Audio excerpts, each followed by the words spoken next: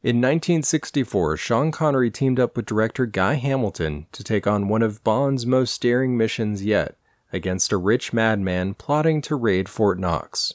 His name, Goldfinger. Today's episode of Podcasters Assemble is dedicated to the memory of Honor Blackman. She was 94. Podcasters Assemble. It's a tale as old as time. Boy wears seagull hat. Boy explodes drug lab. Boy gets girl. Boy looks deeply into girl's eyes. Boy sees reflection of previously hidden assailant. Boy uses girl as human shield. We haven't even reached the intro, and this movie is already filled with action, intrigue, male gaze, and swagger. Welcome to Goldfinger. Good evening, 003. The following is for your ears only and is classified above top secret by Her Majesty's Secret Service. Our contact with the We Can Make This Work, probably, podcast network intercepted an encrypted audio message. For this season, the podcast network is looking to recruit field operatives from around the world to reminisce about the Bond movies in a countdown to the latest film in the franchise, No Time to Die. Your primary objective is to infiltrate Podcasters Assemble by recording and uploading your submissions at probablywork.com, utilizing a two-way communications device with a built-in microphone, the latest from Q-Branch. For a full mission report, go to probablywork.com. We're all counting on you, 003. Hi, this is Justin Aki, graphic designer and one half of Significant Otter Co. Hello fans, my name is Jasmine. This is MC from Best Animated Shows Ever so far. Hi, my name is Bill. I'm from the Tarviran podcast. Hey gang, this is Devin from Pretend Radio. Eric Slater here from Epic Fails of History. I'm Megan Aki of Significant Otter Co. This is Troidal Power from the Best Animated Shows Ever so far. Yo, this is Corey Torgeson, photographer, film nut, and podcast hopper.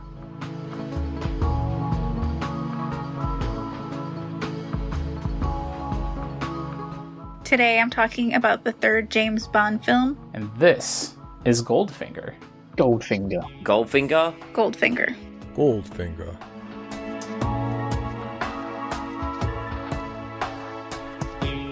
Dun dun. Dun dun. Dun dun.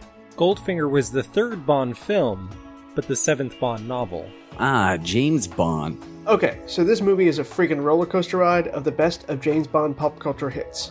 Goldfinger was my introduction to both James Bond and the spy genre as a whole, probably before I hit double digits. So I know I already talked about this one quite a bit on the first episode, but I really like Goldfinger. For me, I feel like I'm just now catching on to the classic moments that really make a Bond film. Bond. James Bond. Oh, come on. I had to say it. We're talking about Goldfinger. Goldfinger is one of the classics, right? It's one of the standards for Bond films. I know this is like kind of an older movie, and it's definitely a weird one on a couple levels. A franchise that has gone on since the 60s and still is going strong to this day. I don't think it's necessarily one of the best, but it's one of the most iconic. Third in the film series, I feel this one finally sets the tone for what a Bond film is. Neat gadgets, exciting car chases, beautiful women getting murdered left and right. It doesn't really matter how old you are or what decade you grew up in. Everyone knows James Bond. The debonair, ass-kicking, always gets the girl, or girls in many of the films, spy we know and love today. This is serious spy business. So watching Goldfinger, it was kind of funny because I didn't really realize that the Austin Powers, I think Gold Member. Yeah. Gold Digger, though, that's Kanye West. I didn't really realize that it was actually based on a Bond movie. So that was kind of like interesting to actually start to understand some of the references in the Austin Powers movies. And so I'm also planning on going back and seeing those and understanding like what they're picking up on and everything. It's got the lady painted in gold that everybody knows so well. It's got Odd Job in it. It's got Fort Knox, I guess, counts as iconic. We also get the phrase, martini, shaken, not stirred. First time Bond says that. I really enjoy this movie. It's got a lot of the trappings that make a good Bond movie. The locales from Miami to Sweden. The gadgets, like I've mentioned before, there's so many in this one. Now, I've seen a few James Bond movies over the years and never really watched them as a kid. So today I'm talking about Goldfinger. and I just watched it for the first time. So like my first thing was, oh my god, James Bond is super rapey. If there's one thing I could change about this movie, it's a couple of those scenes, honestly. Anyway, this is one that I know people love, and it's always talked about, and it's always, if there's a Bond marathon, Goldfinger's absolutely going to be in the list. And I loved this movie when I was younger, and the more I've watched the Bond movies, the less I like Goldfinger. I mean, granted, like, our generation had 50 Shades of Grey, which, by the way, is total Twilight fan fiction, like, literally. But, even with 50 Shades of Grey, there were problematic things when coming up with consent. It's so cringy, I mean, it's obviously of its time, but it's not okay, without a doubt. And so, like, one of the things with the James Bond movies, and granted, like, I'm looking at this from my perspective, particularly as a Black and Asian feminist, that there wasn't really, like, a verbal consent going on. Like, yes, James Bond, I appreciate that you're pushing me around. Like, it was very much a let me just grab you and let me just do what I want. I'm not here to give you a review. There are plenty of reviews out there if you haven't seen it. What I am here to talk about is espionage in the 60s compared to today, and how things have changed. This movie has some insane moments. James Bond is a terrible spy. He introduces himself with his full name and pisses off the bad guy like 3 times in the movie, before he even knows what's going on. Again, terrible spy. Bond kicks and slays ass through this over-the-top adventure, and even showed most audience the laser for the first time.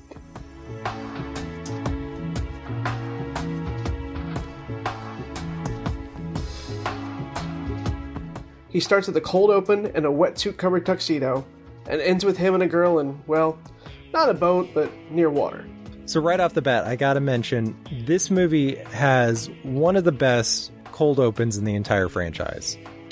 Now, we start off with Bond, doing some sort of infiltration mission to blow shit up, as you do. No, the opening's really good. It's a little on the campy side, but it totally works. You got Bond sneaking through the water. The opening has Bond swimming up someplace in like a scuba suit, and he's wearing a tuxedo underneath it, which is just classic. He's got this scuba gear on with this like fake pelican thing for some reason. Bond's seagull head mask and wetsuit. It's, you just gotta roll with it. Now, any good spy needs a good disguise, whether you're ass-crushing Bond or a computer hacker in your mom's basement. The same rules apply. The great thing about this is that after Bond fools everyone by gluing a plastic sequel to his head, is that he takes off his wetsuit to reveal a perfectly pressed white tux and red carnation intact. I just want to point out, he's wearing shoes. Like, we get the whole wetsuit thing later where he strips out of the wetsuit and he's in his lovely white tux and it's completely dry, but when he gets out of the wetsuit, he's wearing shoes. They would be absolutely soaked, That is really inappropriate footwear for what he's trying to do. I just want to point out to people, don't get your shoes wet, man. Made out of leather. Expensive too. I'm not sure if they had dry suits in the 60s, but I won't get too picky about this one. But yeah, he plants some bombs, and then he shows up at a bar, he zips off his wetsuit, and he's got this amazing white tailored suit with like a red rose. To this day, I still think it's the best Bond outfit. And I love that in Spectre, they kind of give like a callback to it. I always thought, Bond should be in a white suit more often. Now let's blow shit up. Oh no, more belly dancers. Where did they come from? We've not had enough of those so far in the Bond movies, have we? Yeah, I know. Definitely didn't have enough belly dancers in From Russia with Love, so let's stick some more. Then he takes a lady to bed, but oh no, she's an assassin, and he figures that out because he sees another assassin's reflection in her eyeball, and then spins her around so she gets knifed in the back. Wait, that's Austin Powers. I know. Austin Powers is good, but it is funny how much, it's just 1-to-1 sometimes. So anyway, he finishes, dispatching the henchman by throwing him in the bathtub and, tossing a radio in there with him or something and electrocuting him. Electric baths. Shocking. And they go, shocking. Positively shocking. Best part of the opener? Shocking. Positively shocking. That's just a standard one-liner. I love it. Oh, And James Bond has a duck on his head when he's swimming in the wetsuit. That's pretty funny. So good. Like, James Bond's quips are just the best. So not really much of a spy tool or a hacking tool or, espionage, but the heat lamp. This scene, it's in the beginning of the movie. Not really a spy tool, but if you need to get out of a bind in a hurry, throwing it in a bathtub, it should work out all right. And the special effects on this were great, so thumbs up on that one.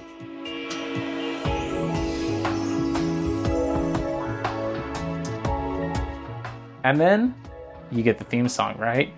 Listen, like I said, this might not be my favorite movie, but this is like one of the best songs of all time, not just Bond songs. It's great. Goldfinger.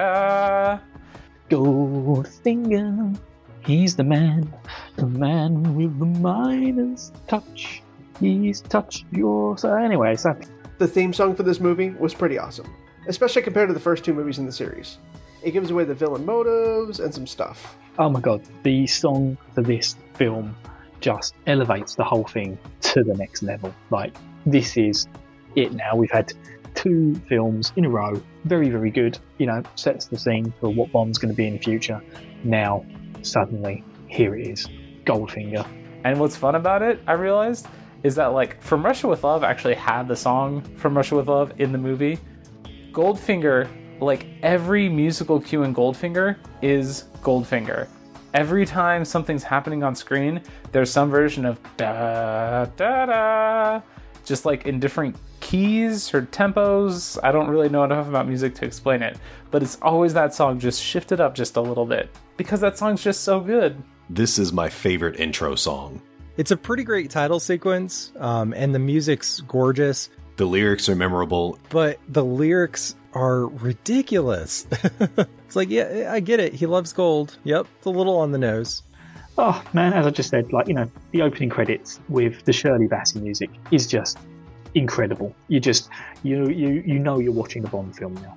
This is it. This is the beginning of everything, and you're not going to forget this film anytime soon. Shirley Bassey just nails the vocals.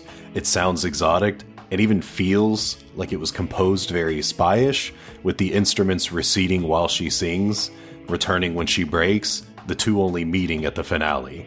With a Shirley Bassey track that is played throughout the film to really good effect. And how can you ever forget this film once you've heard that song? I think there are probably lots of people out there who've heard the song who don't know the film, but will know the song like nothing else. It's just an absolute joy. Well done, Shirley Bassey, and well done to the James Bond team who put that together. Amazing. Absolutely amazing. Goldfinger. Bow, bow, bow.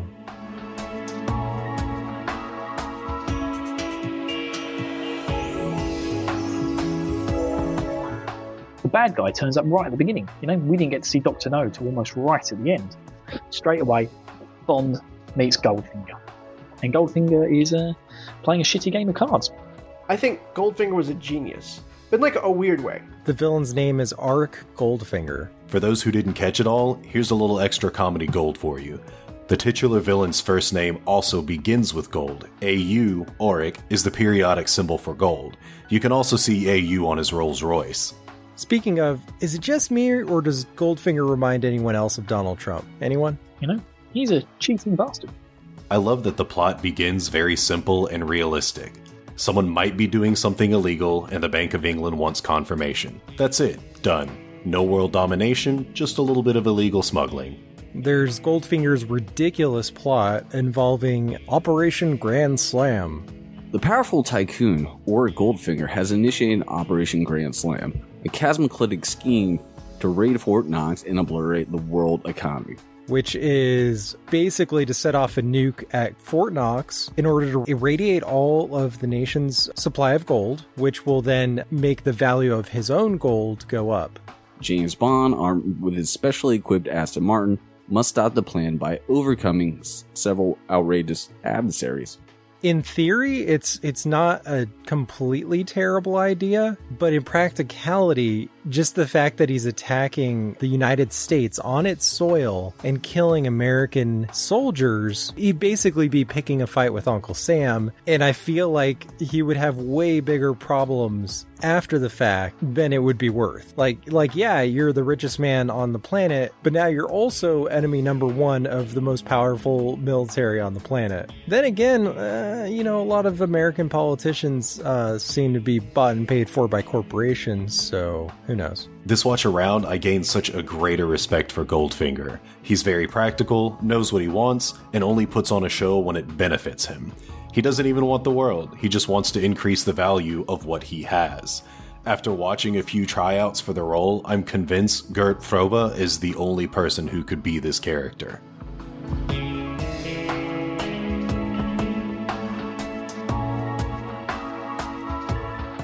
So Bond has finished up his mission in the Caribbean somewhere. I don't remember exactly where he was at the start, but he heads to Miami. Oh, yeah. Miami. South Beach, bringing heat. Oh, yes. Welcome to Miami, people. I could go into a nice Will Smith rap, but I'm not Will Smith. So, welcome to Miami. And while he's there, he meets Felix Leiter, who has aged quite a bit since Dr. No, but whatever, that's fine. Now, Bond's clearly hanging out at a really posh five-star resort, and there's lots of beautiful young people around. Because to be honest with you, Bond, and especially Felix, the guy who plays him, like an old man, he looks like he's really happy to be there. It's like, look at all these scantily clad women in their bikinis. But the thing I really want to point out is, did you see that guy doing that dive in the background into the swimming pool? Oh my god, that was like next level Tom Daley Olympic gold medal shit. And I think Tom Daley never even won a gold medal, but oh my god, if you watch this film again, watch out for the guy in the background diving into the pond. It is insane. Alright? What a dive, Hats off to that man. You stole that scene, right? And he's like, check out this guy, Goldfinger. He's such a prick. He's cheating at cards. Can you help me catch him? And so Bond goes up and figures out that Goldfinger's got like a lady in a bikini in a hotel room who's spying on the card game and giving him cues about what the cards are. And so he's like, listen here, Goldfinger, you're going to let this man win. 15,000? I think it's 15,000. Anyway, he lets him win back a bunch of money, and Bond's like, sweet, gonna have sex with this lady. Obviously, once the card game has been foiled and Bond has got the unlikely lass back to his apartment, as he does, he tells her he's got the best place to eat in town, and it's his bed. And that's disgusting, Bond. Then, of course, Bond gets knocked out. Karate chop! Boom! Bond gets whacked over the back of the head. And wakes up, and the lady's painted gold. And then, once he awakens, there's a golden Jill on your bed. Jill Masterson was a great know-nothing Bond girl. Very convoluted way to die, but memorable. It's been parried multiple times. I'm really interested in how they covered someone in gold paint, but did not ruin those perfectly white sheets. I'm not even sure someone can die this way, and without it getting gold paint on the sheets, it's crazy. Oddjob has a very delicate hand. Because she's suffocated. Skin suffocation. Is skin suffocation actually a thing? Skin suffocation is not a thing. Oh man, I'm sure everyone else is going to point out the fact that you can't actually die from paint suffocation on your skin. It's not going to be good for you, but it's not going to kill you. But yeah, poor old Golden Jill. Poor old Golden Jill. It's known to happen to women in burlesque shows or something. No, it's not. You've made it up for this. But whatever, it's fine. It works. It's a terrifying image. The gold-painted woman lying dead on the bed. It's messed up. It's dark. Seriously, I don't know where the writers came up with that, but this movie actually caused it to be like an old wives' tale. Like, people thought it was a thing for the longest time just because of this movie. And it's just so random. Like, what?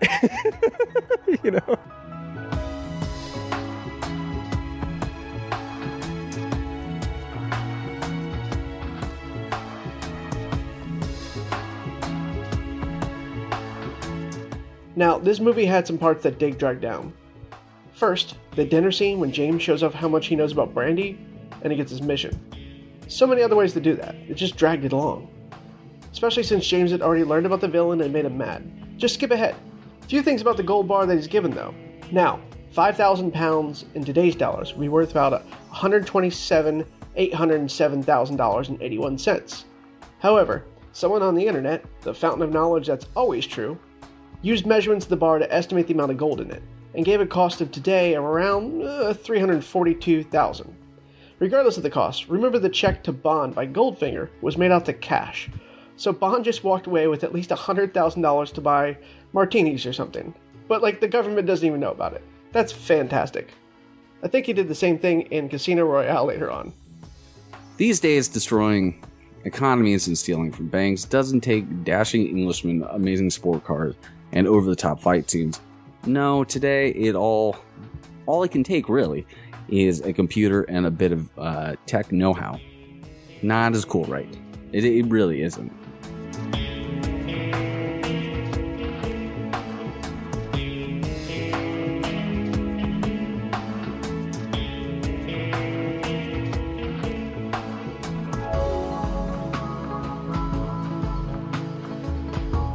This is one of the first James Bond movies where they really start bringing in the technology as props.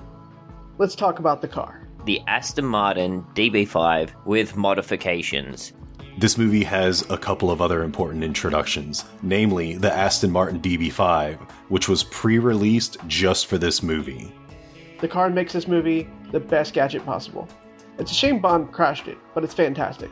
Oil slick, smoke screen, everything sort of comes up. Smoke screen, oil slick, bullet shield, machine guns, ejector seats, wheel cutters. Think he had a radio on it? I want one. Now, I've seen this car in person at the Spy Museum in DC, and it's a tiny car. I can only imagine Sean Connery being crammed into it, and then cameras and other stuff too. It's just crazy. Q's outdone himself this time with the Aston Martin. It has a whole bunch of little tricks and things. Q Branch is here. We get to see Q Branch. Aw, what fun. We got the briefcase from Q last movie, but this time we actually get to see all kinds of fun stuff in their lab, including the Aston Martin DB5 with all kinds of fun gadgets, including an ejector seat. Now we got a nice. I love Q. We get a nice thing where he goes, "Don't touch the red button. It's an ejector seat." Now, surely that's a good reason to touch it. What if I need to eject? I'm going to touch the red button. Probably don't do it now while you're inside. Pretty cool. Which actually brings me to my favorite gadget as well, the ejector seat. An ejector seat? You're joking. I never joke about my work, 007. I'm not sure if this is the first time something like that's been put into a movie or not, but I really enjoyed it. The roof coming off and the guy holding a gun on Bond gets ejected out of the Aston Martin. And then he goes on this weird chase scene. You got the car chase with the DB5 with all the tricked out gadgets. Easily one of the most iconic Bond cars in the entire series. There's a car chase, and he uses all of the little gadgets in the car. Okay, so the DB5 is a great car, but this is the big chase scene in this movie. I mean, there was the one with Tilly earlier, but now he's driving through Goldfinger's plant and just crashes the car. It's not good. It's really kind of sad. This car chase inside the facility is the absolute best. This is literally the Benny Hill or even Scooby-Doo skit of car chases. Just going back and forth and in between things and just cars everywhere all over the screen. The DB5, Bond's famous car. This car was loaded with all kinds of gadgets, from radar, revolving number plates to machine guns, tire slashers, oil slicks and smoke machines and all kinds of stuff. I don't know how practical that would be in a real life situation, but it makes for all kinds of wacky situations in the movie, and I personally love it. A part of it was kind of reminding me about how the 1960s Batman really started to involve that campiness, and they did sort of the same thing with the gadgets. And I'm not sure if that was just the trend with Hollywood at that time.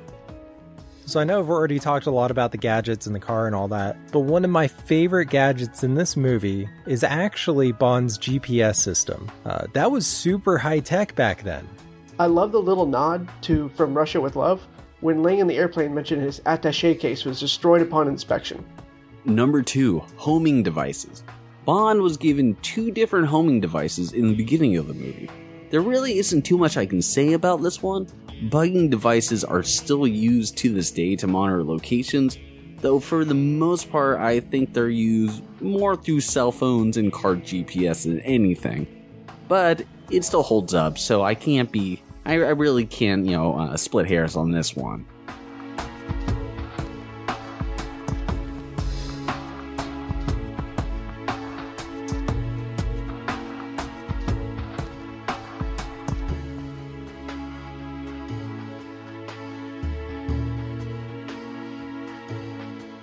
Odd Job.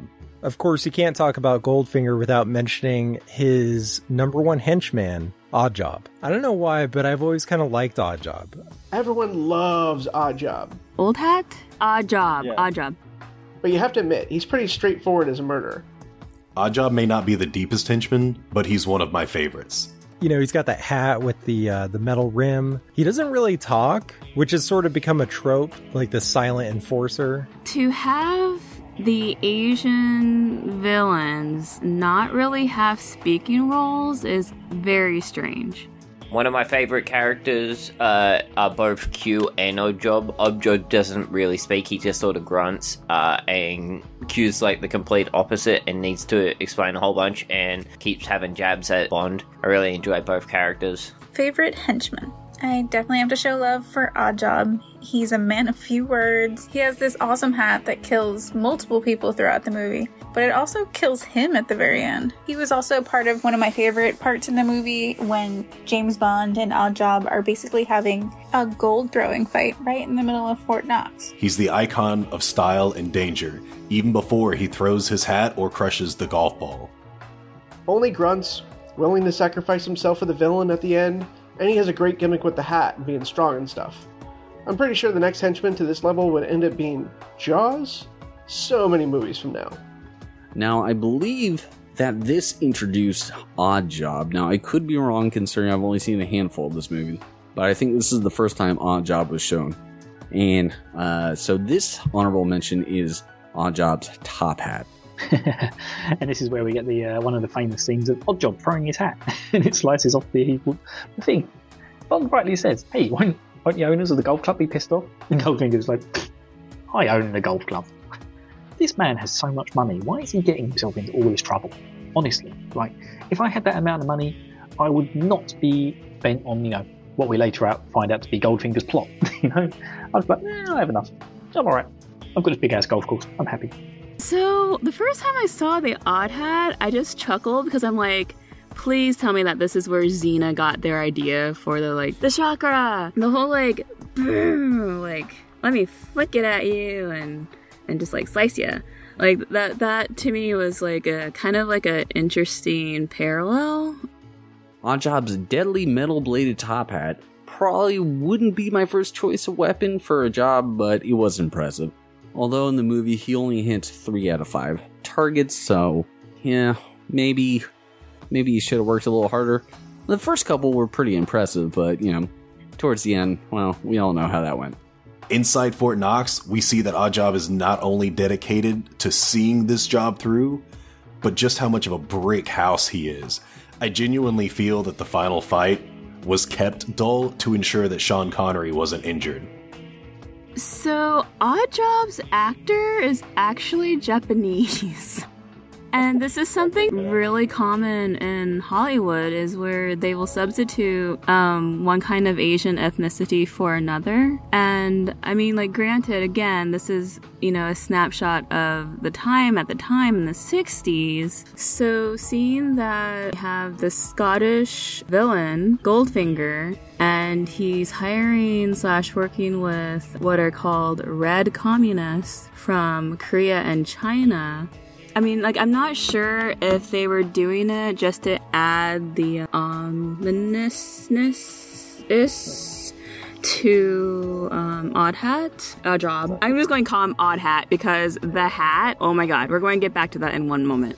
I do kind of wish that Oddjob hadn't died. I feel like he should have been a reoccurring henchman, kind of like what they did with Jaws.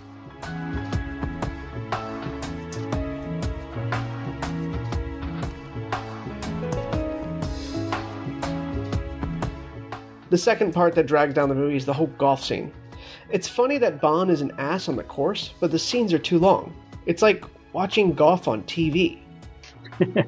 And then, yes, they're playing golf. Bond is literally just following Goldfinger around, just trying to piss him off at this stage.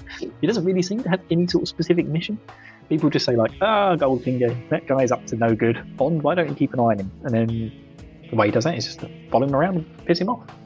And play with his balls. In From Russia with Love, you have an assassin calling the shots on Bond. Now, Bond is calling the shots on Goldfinger. This begins a beautiful relationship between two guys who just want to screw each other over. And for never touching those binoculars, they sure move around a lot. So Bond's off golfing with Goldfinger, making a bet on some gold versus some cash just to try and get in good with him. And Bond's caddy is like helping him cheat to win, which seems weird. But also like Bond wins. Odd Job's old hole in the trouser tool. Now, not really a tool per se, but just having a hole in your pocket. But I guess you could use it to plant golf balls on the course to avoid penalties. Other things come to mind, but I'll let you use your imagination on that. Also, they still make Schlesinger golf balls if you want to play with them. The company's still around, surprisingly. I don't quite understand Bond's play here, because I thought he was trying to get in good graces with Goldfinger, but then why did he, Goldfinger was cheating, but then Bond cheated back to win? Was it just a pride thing? I don't quite get it.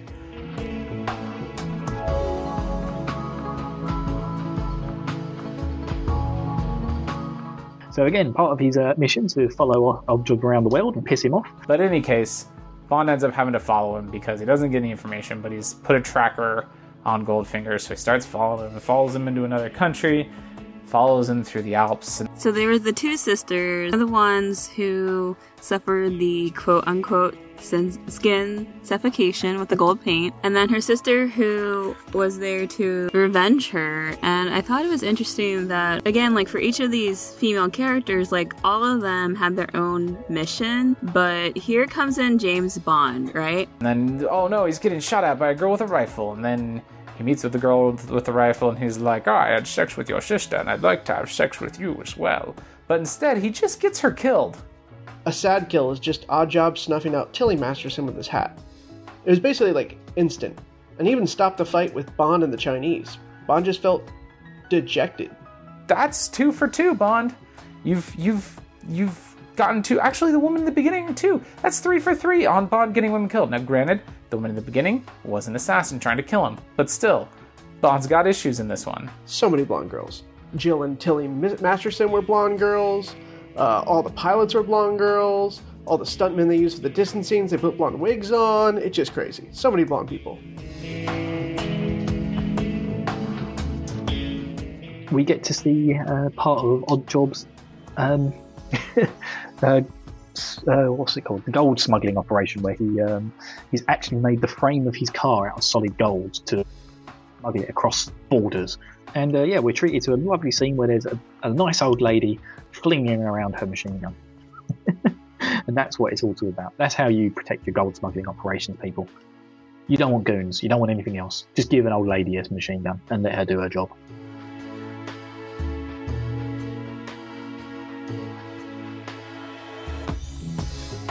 Can I point out how crazy it is to ship a car via plane? The plane they use is a real one, too.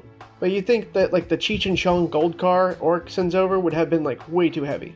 It's made of gold. On the topic of cars, I was really intrigued by the fact that they both flew the cars to Austria. But then it makes me wonder, if it's so easy to fly a car to Austria, why wouldn't they just fly the Rolls-Royce to the US? It's just crazy how much richer the rich were back then. Let's just find a way to ship cars. We don't even do that nowadays when we have the capabilities. Oh wait, no, they did that in like a Fast and the Furious movie. Let's ignore that. Favorite car? The awesome station wagon that they had in Kentucky. In Europe, they have this beautiful Aston Martin and a Rolls Royce, and it's just beautiful watching them drive. And then when they land in Kentucky, like a mom-mobile shows up.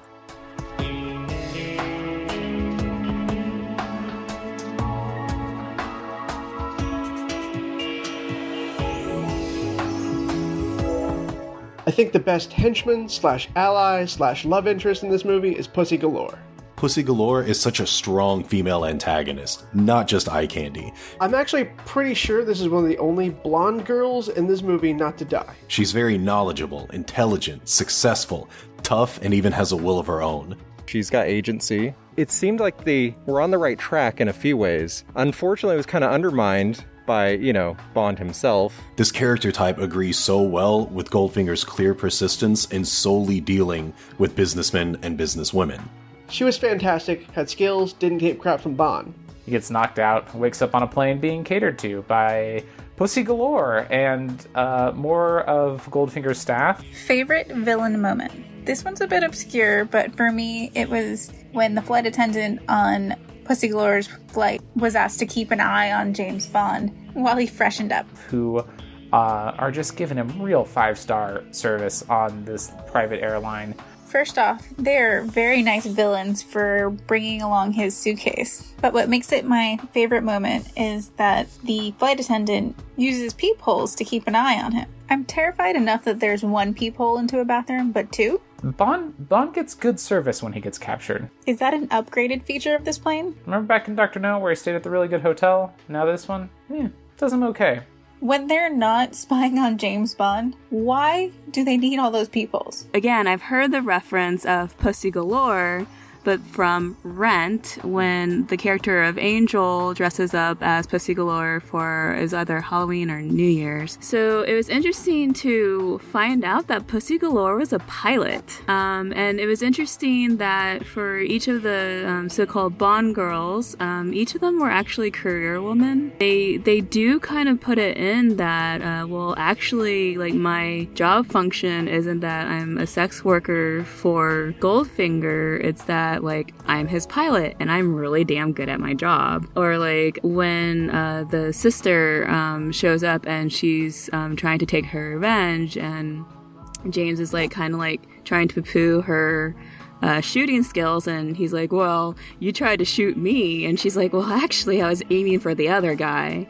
So I mean, like, they did give women a bit more of ability to push back. So, I mean, like, they tried. It wasn't, like, a complete, like, they're only here to be pretty. So I give them that credit. As far as Bond girls, I really do like the woman from the beginning, who unfortunately we don't really see for long before she dies via gold paint for some reason. But this movie has probably the most iconic Bond girl in the series, Pussy Galore. I really like this actress, and I really actually like her character quite a bit, but it's not just her name that's problematic. James keeps calling her Pusser. Hang on. A bit hot under the collar here. Anyone seen the Pussy Patrol pilots? Oh, wait, that sounds awful. Pussy Patrol pilots? Can I say that? That is technically what they are, aren't they? It's like, it's Pussy Galore's pilots? And they patrol? Is that right?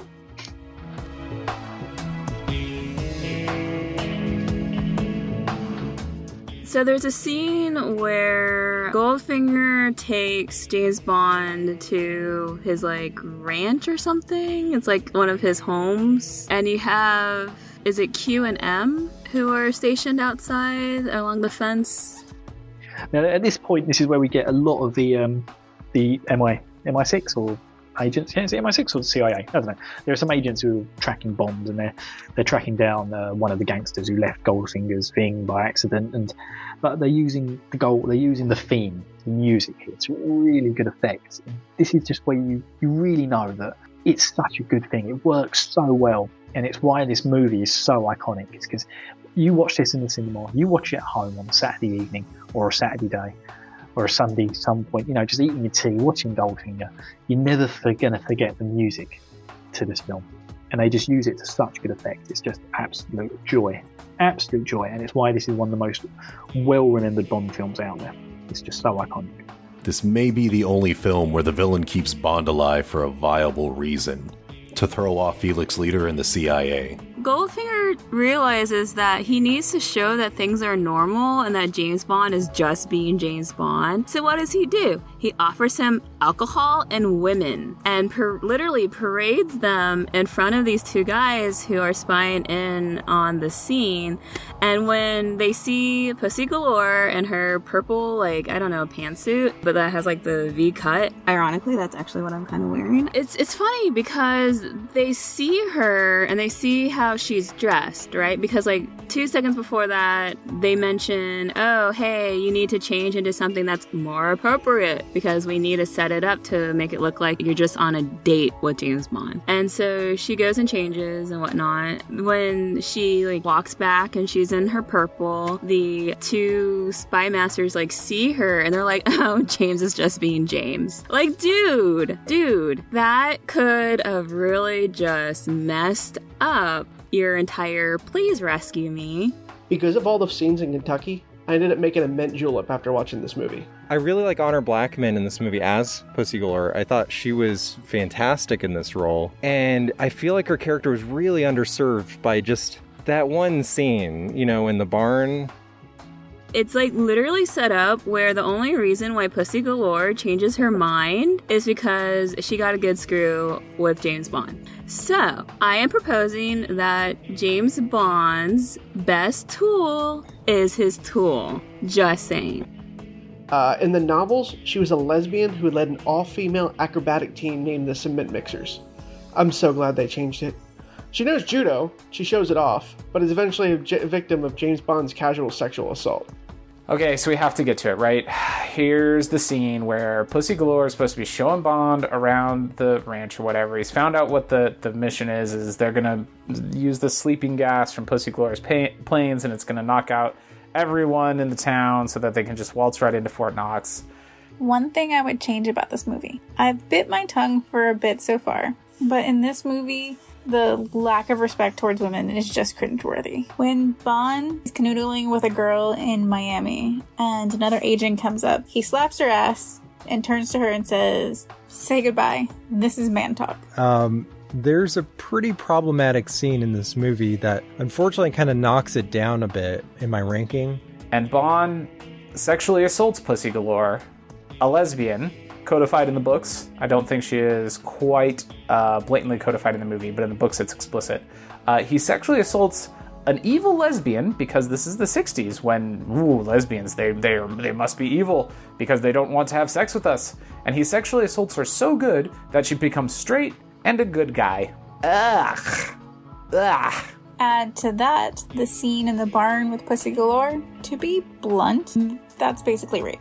And that's not okay. I know it's the 60s. I know it's a manly movie, but it really irks me that they thought these were okay things to portray. Because, you know, she seems pretty much immune to his charm. It's even sort of implied that she's a lesbian. But the fact that Bond kind of, quote unquote, wins her over non-consensually, it's not cool. It's, you know, I get that this was made in the 60s, but, yeah, that was definitely one of the low moments in the series. Rest in peace, Honor Blackman. Now, guys, one of perhaps the most romantic scenes in cinema occurs in this movie. And it's where James Bond is in his prison cell under Goldfinger's Kentucky ranch. which is very small. And there's a guard outside of the cell. And Bond walks to the window and smiles at the guard, just giving a little playful flirt. Then he walks away. You've been asked to guard the prison cell. And then he walks back again and kind of gives him a little wink. And then he walks away. And the guard just sits there. I'm not going to throw any bones about it. It's a small prison cell. And then he comes back again and he blows him a little kiss. A little kissy poo. And then he walks away. There's not much going on there. And then he comes back again and he's like, I heart you. Sign language, I heart you, to the guard. And then he walks away. And then he comes back and he gives him a little flirty wave. And then he goes down instead of walking away. Like he's a mime doing the elevator trick. It's just real cute. Bond flirting with the guard. Bond can flirt with everybody. It's just what he does. So you've been asked to guard it. And you look through the little hole. And you can't see the person you're supposed to be guarding. They suddenly disappear. What do? That's right. You open the door and walk in there all by yourself without raising the alarm. Then the guard comes in and Bond's hanging out on the ceiling. Only to have a bomb fall on your head. Knocks him out and escapes. Oh man, these henchmen, Goldfinger's got to go to a new recruitment agency. These guys just aren't cutting the mustard at all. Until he gets captured again, and then they put like 6 guards watching him. How James Bond always seems to be within earshot when the bad guys decide it's the perfect time to explain every detail of their diabolical plan. How convenient was it that Bond sticks his head in a little model display at the exact moment the bad guy's given his entire plan to the mob? An example in this movie is Goldfinger explaining to his associate how great his Grand Slam plan is. Oh yes, we get to odd jobs, not odd jobs, the other place. Goldfinger. We get to his home in Baltimore, which is where all bad guys hang out. I assume. I don't know why. Maybe Baltimore's a naturally evil place. I've never been there. Don't know what it's like. Eventually, Goldfinger gathers up a bunch of mafiosos that he owes money to, and is like, "All right, here's the deal. I could give you $1 million right now, or I can give you $10 million tomorrow when my bank opens." But yes, he's throwing a party for generic gangster types. This scene with all of the gangsters is the funniest, serious moment in the film. It's really good fun. Nobody is upset with anybody until after Goldfinger enters. Then, Goldfinger busts out this massive map, followed by an equally large diorama of everything that you literally just saw on the map. What was the point in having both of those? And the thing I love about this whole scene is that there's just weird background dialogue. Like, I don't know if you're not supposed to be able to hear it clearly, but the gangsters just are constantly yelling the weirdest shit, like, "Banks aren't open on Saturday." It's just like, "Hey, what's the idea here? Hey, wise guy, what's this, a merry-go-round?" It's just like, yep, here's a group of very generic Italian gangsters. And they're all hanging around in Goldfinger's ranch in Baltimore. As you do. It's really funny. He pushes buttons and like the pool table flips over and one's like, "Hey, what's with this trick pool table?" And then the windows and the doors close and the lights go down and one's like, "I don't like being cooped up here like this." And the other one's like, "Hey, what's that map doing there? Hey, what's going on here? The floor? I don't like this." And then one of them, my favorite is, he goes, "What is this, a merry-go-round?" The room gets pumped full of gas and they're all going, "Hey, what's the big idea?" It's weird background dialogue. I think maybe you just weren't supposed to be able to hear it clearly. First, he kills all the mobsters, smart move, except for the one, which he crushes in the car. The end of the scene still confuses me. Did he really just use the coward as a means to escape? Why did he betray the guys who wanted to help him? And why murder the coward separately?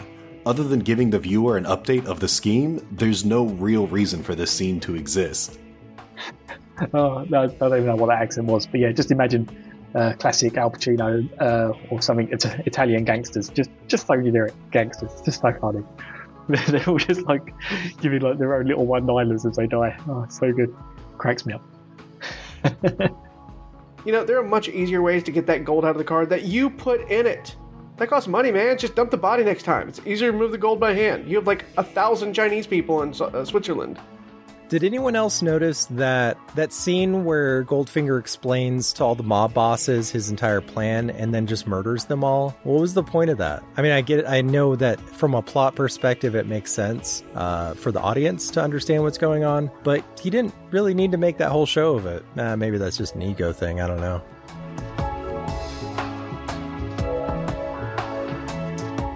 The best part of this movie overall, and the most remembered, is definitely the laser scene.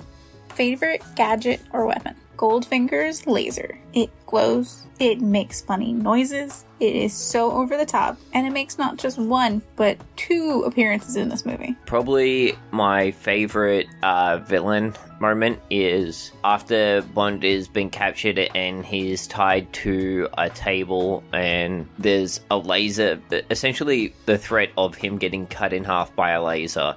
I think it goes without saying that my favorite moment is the laser table. That part where, Bond's been captured, he's tied up, Goldfinger is monologuing, and there's this industrial laser that's slowly cutting up towards Bond, threatening to cut him in half. Then, of course, you get Goldfinger's great villain monologue where he's got Bond strapped to a table with a big laser that's going to slice him up nuts first. Goldfinger? please don't laser my balls. And he's like, do you expect me to talk? And he's like, no, Mr. Bond, I expect you to die. Do you expect me to talk? No, Mr. Bond, I expect you to die. You expect me to talk? No, Mr. Bond, I expect you to die. And Goldfinger tells him that he expects him to die. Which is just a classic line. So good. No, Mr. Bond, I expect you to die, is said with such a jocular affirmation. I love this line. I still don't know why Bond was kept alive. Everything about that scene is so great. It's still, I think, one of the best villain scenes in the entire series. It's a classic Bond line, and it's classic for a reason. It really puts in perspective who this villain is. Like, he just goes off and he has a small conversation while Bond is about to get cut in half by this laser. Eventually, Bond manages to convince Goldfinger that maybe he knows more than he thinks he does, so maybe you should keep him alive. And he's like, all right, fine. And this is where we get our first drop from Bond. He says, 008 knows everything I know, and if I die, he'll just replace me. Do you all know who 008 is? His name is Bill. That's right. I am 008. Dun-dun. If 008 knows what Bond knows, shouldn't Goldfinger kill 007, then hunt down 008?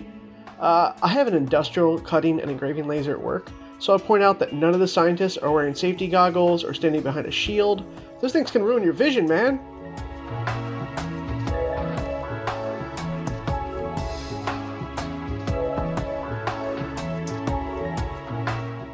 Now, this is where Bond gives Goldfinger a math lesson to tell him that you only actually have really 2 hours to get all this stuff out. We're not going to have enough time. And this is when he then works out that, you're not going to steal the gold, you're going to blow it up with a nuclear explosion? I thought it was crazy the Army just let people fly over the base in private planes.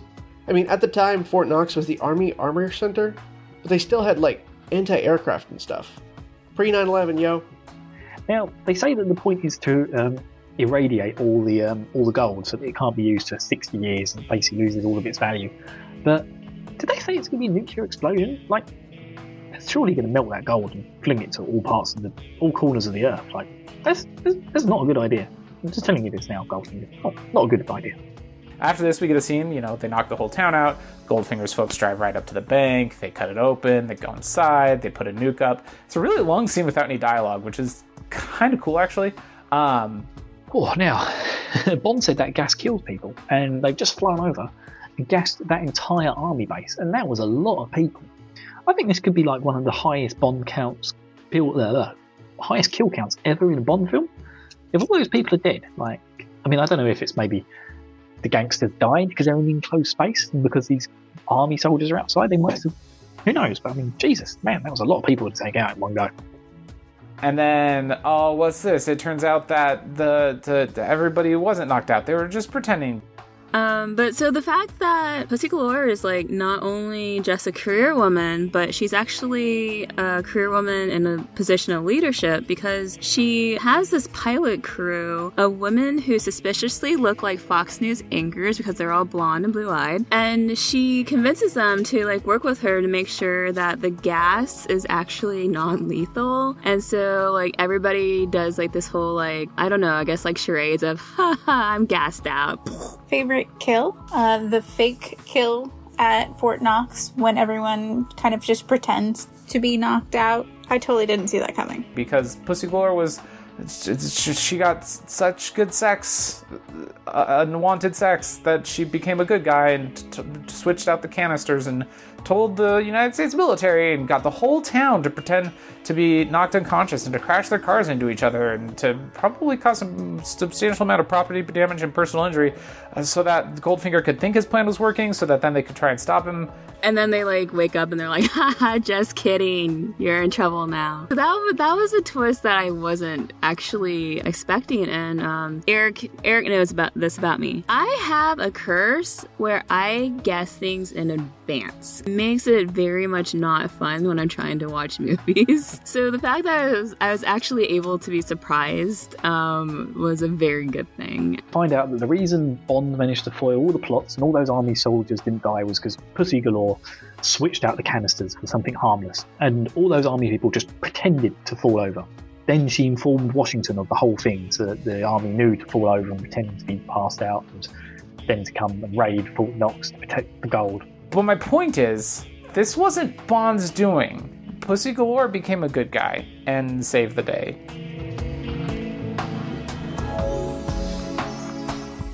Now, Goldfinger is using some really cool tech to get into Fort Knox. Lasers and all sorts. Like Q, man, you need to take notes. You need to get some of this technology over the bomb. Oh, Goldfinger, what are you doing?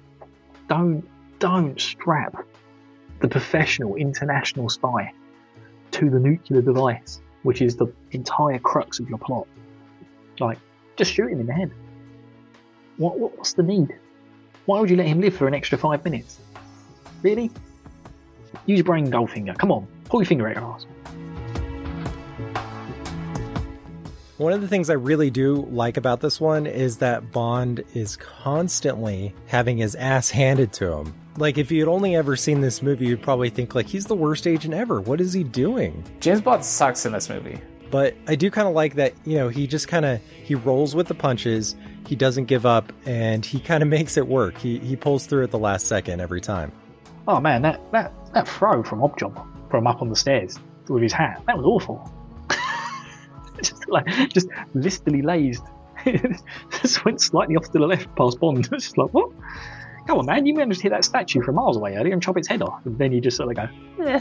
I love the death of Oddjob. Bond lucks out, but still, he realizes he can't beat him physically. I mean, Bond threw a brick of gold at him and didn't even flinch. But knowing that hat had like some metal in it, that was pretty cool. My favorite kill is an Oddjob hat kill, but it's not one where Oddjob throws the hat. It's where Oddjob goes to retrieve his hat after Bond's thrown his hat back at him, and he gets electrified by his own hat, essentially. So at the end, Bond barely survives his fight with Oddjob. He manages to electrocute him. Anyway, Oddjob, you gotta go do the electric boogaloo now. And then he goes for the bomb and it's locked. So he's trying to figure out a way to open it. And he ends up like taking these gold bars and just kind of like bashing them against the lock. One of my favorite moments of this movie is the bomb at the end. Honorable mention goes to the bomb at the very end. And then at the end of the thing, he's trying to figure out how to defuse the bomb, and he can't even figure that out, right? And Felix Leiter has to reach in at the last minute and stop the timer at 007. At the end of this film, we see typical Bond. Bond does all the legwork, but Felix is the real hero, conveniently stopping the timer on 007 and safely disarming the dirty bomb. What would have happened if Felix Leiter had not been there? We probably wouldn't have any more Bond films. Present day movies cause so much anxiety. Do I cut the red wire? Do I cut the blue wire? Thank you, 1960s, for just having an on-off switch. Now, disregarding the bomb gets stopped exactly at 007 on the clock. I think they use this later on in Octopussy. The timer stops at 7 seconds. So, of course, it's got a 007 on there. And as a kid, I always thought that was like the most clever thing, you know. The fact that Bond can't figure out the bomb because he's a spy, not an ordnance disposal technician, that's pretty cool. Oh, and there's also a switch, just like an off switch. That was pretty funny.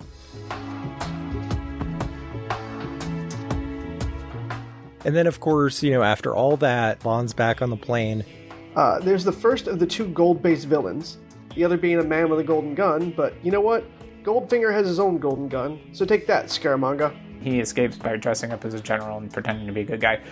And then Goldfinger pops out of nowhere with a golden gun. And then at the end, Goldfinger's on the plane. And second, him dressing up as a general just in case the plan goes wrong, that was pretty smart of him. And he had a backup plan to get away, too. And then they talked about earlier, if you shoot the gun on the plane, blow a hole and suck me out. And so they shoot a gun and it blows a hole and Goldfinger gets sucked out. And there's that ridiculous scene where he fires, the bullet hits a window, and then he gets sucked out the window. Makes no sense, but it's amazing, and it makes me laugh every time. Tell me, have you ever watched Ultraman? Because this entire crashing plane sequence is some Ultraman level stuff right here. The jet from Kentucky takes off and crashes into the ocean? So again, has anyone seen a map? I guess they were supposed to be going to Cuba, but you have to cross over so much land first. Pussy Galore and James Bond parachute to the ground and have sex on the hillside. Because she's into him now. So why did Pussy Galore change? Because Bond had sex with her in Hay. Hashtag me too, anyone? So Bond is proving that all problems in the world, no matter how bad, can just be proved by having sex with a hot woman associated with the bad guys. If there was one thing I could change about this movie, it would be to not have Bond essentially sexually assault Pussy Galore. Keep it in your pants, Bond. James Bond sucks in this movie. He got 3 women killed and he sexually assaulted another. I like James Bond movies. I watched them as a kid.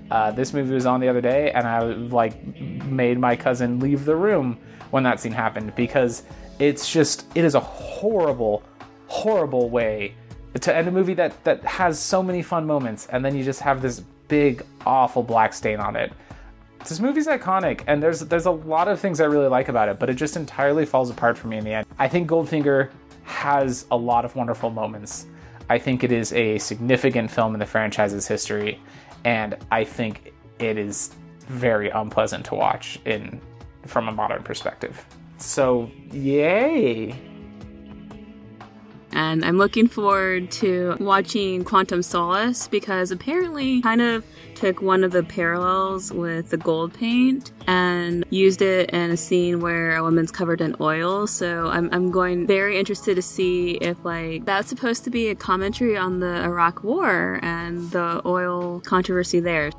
Overall, Goldfinger is a classic, and it's a must-watch.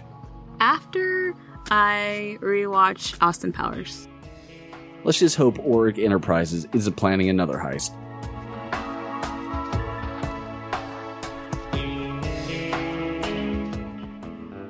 Podcasters Assemble Season 003 is a production of the We Can Make This Work Probably podcast network.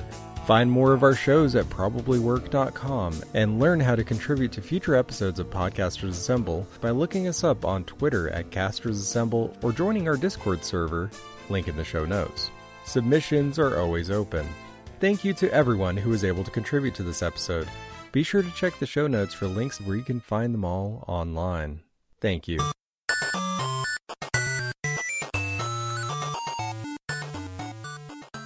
This has been a presentation of the We Can Make This Work Probably Network. Follow us on Twitter at Probably Work for more of our questionable content. Also, we have a website called probablywork.com.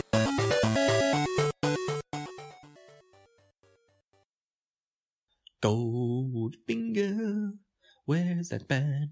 Putting his golden finger up his pod. Don't know where that bit came from. Although the industrial laser. Let's see if my phone will live long enough. Oh, I definitely have GoldenEye in my notes, not Goldfinger. Oopsies. Goldfinger. There we go. My phone is 1% battery life. I'm recording on my iPad, so I can switch over to reading my notes there. It's just not as convenient. Alright, here we go. Nope, my phone already died. Huh. Okay. Open the notes on my iPad. Goldfinger. Bow, bow, bow. If you're a fan of this podcast and want to see it continue, help support us on Patreon, where you can unlock tons of exclusive content, including, but not limited to, movie commentaries, ad-free versions of our promo specials, extended cuts, early access to new episodes, behind-the-scenes clips, first access to merchandise, blooper reels, and even a chance to vote on what we cover next on our Podcasters Disassembled episodes. Just head right on over to patreon.com/podcastersassemble. That's patreon.com/podcastersassemble. Link in the show notes.